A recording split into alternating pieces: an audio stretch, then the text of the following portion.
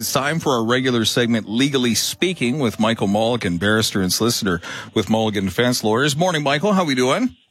Hey, good morning. I'm doing great. Always good to be here. Some interesting topics on the show. It says here the BC Court of Appeal agrees that you cannot farm in a forest and dismisses Central Saanach's appeal regarding their ability to enforce a tree protection bylaw. I know we've discussed this one in the past, so what happened? Indeed. I must say, I love the fact there's no appellate authority for the proposition that you can't farm in a forest. And so this is a case, as you mentioned, it's out of Central Saanich, and it's a case involving a farm. It's a farm that's been in the same family since 1937, and the farm, part of it was in the agricultural land reserve, but a large portion of the property was not in the agricultural land reserve. And back in 2020, the family that owned the farm started clearing trees from the portion of the property that was not in the agricultural land reserve so that they could expand their production of grain and forage crops, including barley, as a result of increased demand. They want to make their farm bigger, right? And so they start cutting down these trees. And that engages Central Saanich, who writes them a letter telling them they have to stop doing that.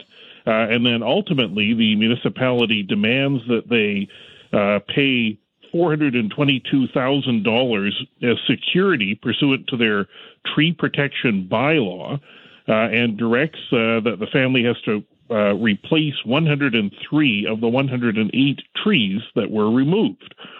On that basis, the case winds up in court with the municipality seeking an injunction and asking for this money and demanding the trees be replanted.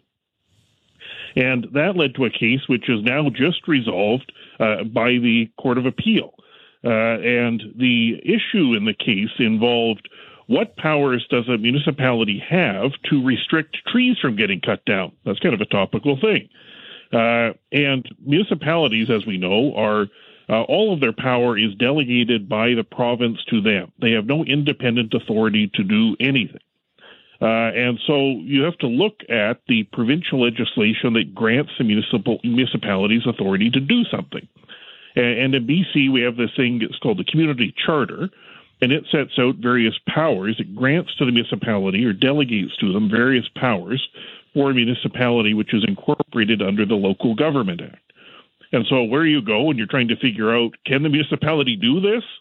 You go to that and you would look at it and say, okay, well, what does it say the municipality can do? And indeed, there is a section of that community charter, Section 50, that allows a municipality to restrict trees getting cut down. Now, the trouble is it doesn't just say the municipality can restrict trees from getting cut down. That would be pretty broad. It has some restrictions on that.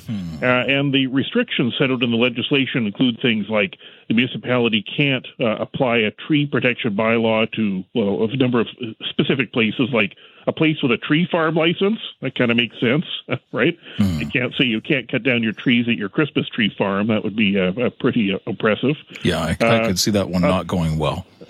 No. Other things like tree protection bylaws don't apply to a utility.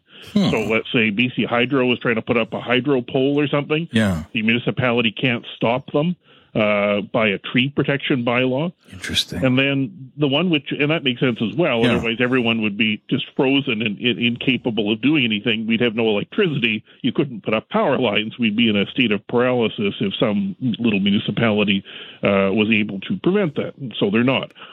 Now, the relevant section here, there's a part of the Section 50, the Community Charter, which provides that municipal restrictions on cutting down trees do not apply if they would have the effect of preventing the uses permitted pursuant to a zoning bylaw. And they also don't apply if the tree protection bylaw would prevent the development to the density permitted under the applicable zoning. And finally, there are restrictions that you can't use tree bylaws to prevent the development of a property in accordance with the way it's zoned, unless, and you can do it, in this you can do it as a municipality, but you must then pay compensation for the reduction in market value or provide a different permit to permit development to the permitted density. And so the point there is this, right? If you have a piece of property that is zoned, let's say, to build a single-family home, right? And it's got a bunch of saplings on it, right? Mm-hmm. A municipal bylaw that says no trees can be cut down, right? Something like that would mean, well, you just couldn't build a house there, right? Yeah. If there are little saplings all over the place, you'd be paralyzed. And so that they cannot do that unless they effectively want to pay, in that case, it would be the entire value of the property because you could do nothing with it, right? Now, the reason this was controversial, the legal argument, was what the farmer and family farm wanted to do was not to build a house on the portion of the property or a barn or something. What they were wanting to do was to farm the property, right? They wanted to grow more barley, right? And so the municipality said, well, no, we're quite free to stop you from doing that. That's not what development means. Development is just putting up a building. You're not putting up a building. You're trying to run a farm. We can stop you just fine. That's the legal argument that went to court and then now to the Court of Appeal. With the North Saanich arguing, the District of Central Saanich, Central Saanich, arguing that development just means building structures. And so, therefore, the tree bylaw that stops you from growing more barley is fine. That's what they were arguing. The conclusion from the Court of Appeal is essentially no. That interpretation is unreasonable and wrong. And the Court of Appeal has upheld the decision made by the original Chambers judge, and they found that that narrow interpretation doesn't fly and is not reasonable and is not the law. And the municipality retreated to, it looks like, based on the decision, one of those sort of slippery slope arguments. The municipality argued that, well, if we can't stop trees being cut down for somebody to increase their farming capacity, that anyone could come along with a single-family home and say they wish to have more lawn, or they want to plant a garden there, and therefore they've cut down all the trees on their property. And the Court of Appeal said, no, that's not what's meant by this. What is meant is that the restriction on the tree zoning or the tree protection bylaws in the community charter is to prevent a municipality from implementing a tree protection bylaw which would restrict the permitted use under the zoning bylaw. And so in this case, this property, both parts of it, the part outside of the ALR, was zoned for farming, agricultural use, right? And so that's a different thing when the person says, look, this is zoned for agricultural use. I'm trying to take down these trees so I can maximize my agricultural use. A municipality cannot stop that unless they want to pay for the impact of what they've done, which is going to be a pretty substantial amount. And in fairness, so they should, right? It's not the municipality's property, right? To the extent that a municipality wants to come along and start materially interfering with your ability to do something for which your property is expressly zoned, it's for a farm. The people are trying to farm, right? To the extent that the municipality wants to come along and muck with that and say you can't farm on that part of it, we like the aesthetics of the trees or whatever it might be, it seems only fair that if you think there's a great public interest in that, that financial burden should fall on the municipality, right? And that's really what the Court of Appeal has determined here. And that's a different thing from somebody saying, I want to knock down that tree in the corner so I can make my lawn bigger, because the growing of a lawn isn't the permitted use of like a residential lot, right? The permitted use of a residential lot would be to build a house. And as long as the tree protection bylaw doesn't restrict your ability to build the house, that's fine, right? But once the definition of development is not just a building, it is things like farming. And so we now have a clear decision from the Court of Appeal that the municipality has no authority to stop the farm development by restricting trees from being cut down. And as the trial judge of the Court of Appeal has said, you can't farm in a forest. So that's the end of the argument for the District of Central Saanich, and it will no doubt have application elsewhere now that that law has been clarified by the Court of Appeal. Michael Mulligan with Mulligan Defense Lawyers. Legally Speaking, we'll continue more right after this. All right, back on the air here at CFAX 1070. Michael Mulligan with Mulligan Defense Lawyers as we continue Legally Speaking. Michael, up next on the agenda, an attempt to sue a lawyer, it says here, appointed by ICBC based on pleadings dismissed. Yeah, there are a whole bunch of things wrapped up in this case that I think were worth commenting on because it shines a light on sort of issues of who's in charge when you're getting sued for something and you've got insurance, and what are these pleadings, what's going on, and what about things in them that might not be true? Well, those are really the key things here. And so that first issue about sort of who's in charge when you get sued for something when you've got insurance, and this case was an ICBC case because it predated no-fault insurance. Now we're in the land of nobody's responsible. This predated that, and so there was an issue as to who's responsible for a car accident. And the way that works, and this would apply to other kinds of insurance as well, like let's say you've got house insurance and somebody trips on a icy spot and sues you, for example, right? Something that might be covered by your home insurance. One of the things that you get as part of your insurance coverage is this concept of a duty to defend the claim. So let's say somebody wipes out on your sidewalk and sues you for their injured back at your home when you have home insurance. Well, in addition to the fact that your home insurance might pay that claim if it is found to be meritorious, the insurance company would also be responsible for hiring a lawyer to defend the claim. And that's a pretty important part of the insurance, right? Otherwise, that could be a pretty expensive operation. And so what happens is the insurance company, in this case it was ICBC, hired a lawyer to defend the claim. And in this case, the person who was one of the drivers who was being sued, right, had some disagreements with that lawyer in terms of how they were conducting the defense of the case, right?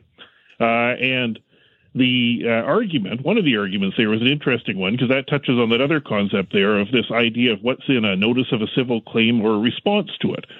And the way that works is if you're suing somebody, there's this thing which would be like the notice of the civil claim. It would set out, why am I suing you? What do I say you've done? Right? You've crashed into the back of my car, or you didn't, properly salt your sidewalk, or whatever it might be, right? And you would set out all the details of who you're suing and why, and what you say the damages are. The other side then files a response to that, and they might set out why they say they're not responsible, or how they cleared their sidewalk properly, or that they didn't hit you, whatever it might be. And the person who is being sued in this case, she took issue with some of the things that the lawyer had listed in the response to the civil claim. And often, if you look at one of these things, if you're in the unfortunate position of ever being sued or suing somebody, often these things will set out a whole bunch of sort of possible things that happened. Like in the car accident example, often they will say things like, well, you person ran into me from behind and you weren't properly looking in front of you, or you might have been messing with the stereo, or perhaps you were impaired. Something went wrong here because you crashed into the back of me inexplicably, right? And the woman who was being sued took issue with that. And she said, well, I don't think this person was drunk. I don't like that you've listed here that they might be impaired. And she took the view that somehow that was lying or, accusing the person of something fraudulent, right? And so she wanted to be able to tell the lawyer, you can't do that on my behalf. Don't do that. You can't list that. And tried suing over that and telling the person you can't do that and not wanting to cooperate with the lawyer and asking for a different one to be appointed. And ICBC said, no, you don't have control over that. On the basis that at the end of the day, if the claim is successful, ICBC is going to have to pay the claim, right? Yeah. And the other thing is that in a civil claim like that, those two documents, like the notice of the claim and the response to it, they kind of set out the parameters of what this thing is all about, right? And if you don't allege something in there, then you're not permitted to ask about it or claim that that's what went on here, right? So if you were suing somebody for running into you back when you could do that and it wasn't a free-for-all of no fault out there, you might say, well, look, you crashed into me from behind. I'm not necessarily sure why you did that, but perhaps you were not being attentive, or you weren't keeping a proper lookout, or maybe you were drunk, or perhaps you were fiddling with your stereo. I'm not sure, right? Yeah. You list all things. So if you didn't list them, and then you tried to ask about them, saying, did you have anything to drink before you crashed into me? There'd be an objection. Well, hold on. You never even alleged that. You can't ask about that. And so that's why in those kinds of documents, things would be listed that may or may not have transpired, because the other side is in a state of imperfect knowledge about why did you hit me from behind, right? Or why was there a big blob of ice on the steps, right? Yeah. Was it that you didn't clean it, or that you were cleaned it poorly, or who knows, right? And so it would get listed there. And it's not a matter of making some false claim. And that's why the perception of this woman was not a basis to sue the lawyer. It wasn't as if the lawyer was making some intentionally false claim about why the accident happened. Those documents sort of set out the parameters of what's being claimed and what might be the reason for it. And so there wasn't anything improper about that. And then the other element is that that part of that duty to defend ultimately is that the insurance company, they have that duty, right? But that also means they have some control over what's going on. Because otherwise, if you were the insured person who was getting sued for somebody slipping on your steps, if you were allowed to just say, well, let's just tell that person I feel bad for them, let's just say I was completely careless, and let's pay them everything they're asking for, right? The insurance company, well, hold on a minute. That's not what you're insured for, right? And so that's why the insurance company would have control over it, and the person who's insured can't just say, take that out of the pleadings, or go ahead and pay that person everything they're asking for. And furthermore, when you're an insured person where the insurance company is defending you, you also have an obligation to assist the insurance company, right? Like when they ask the insurance company or their lawyer says, okay, well, we're preparing to defend you in this slip and fall case. Did you clear the sidewalk? Did you put salt down? When did you do that? If you say, no, I'm not helping you, right? The result of that can be, well, that's fine. Then I guess you're not getting covered, right? You're on your own, buddy. You've got to help, right? And so in this case, the person being sued wasn't really the one in charge. It really was the insurance company, because they're the ones on the hook for it. They've got to pay for the lawyer, and you've got to help them. And you don't have a right as an insured person to say, no, I don't like what you're listing in there, or let's just pay them everything they're asking for, or give me another lawyer who will do what I want. And that's because at the end of the day, the money is coming out of the pocket of the insurance company. So the claim against the lawyer saying you were negligent and didn't do what I said you were going to do, and you were committing fraud by saying the person might have been intoxicated, had no merit.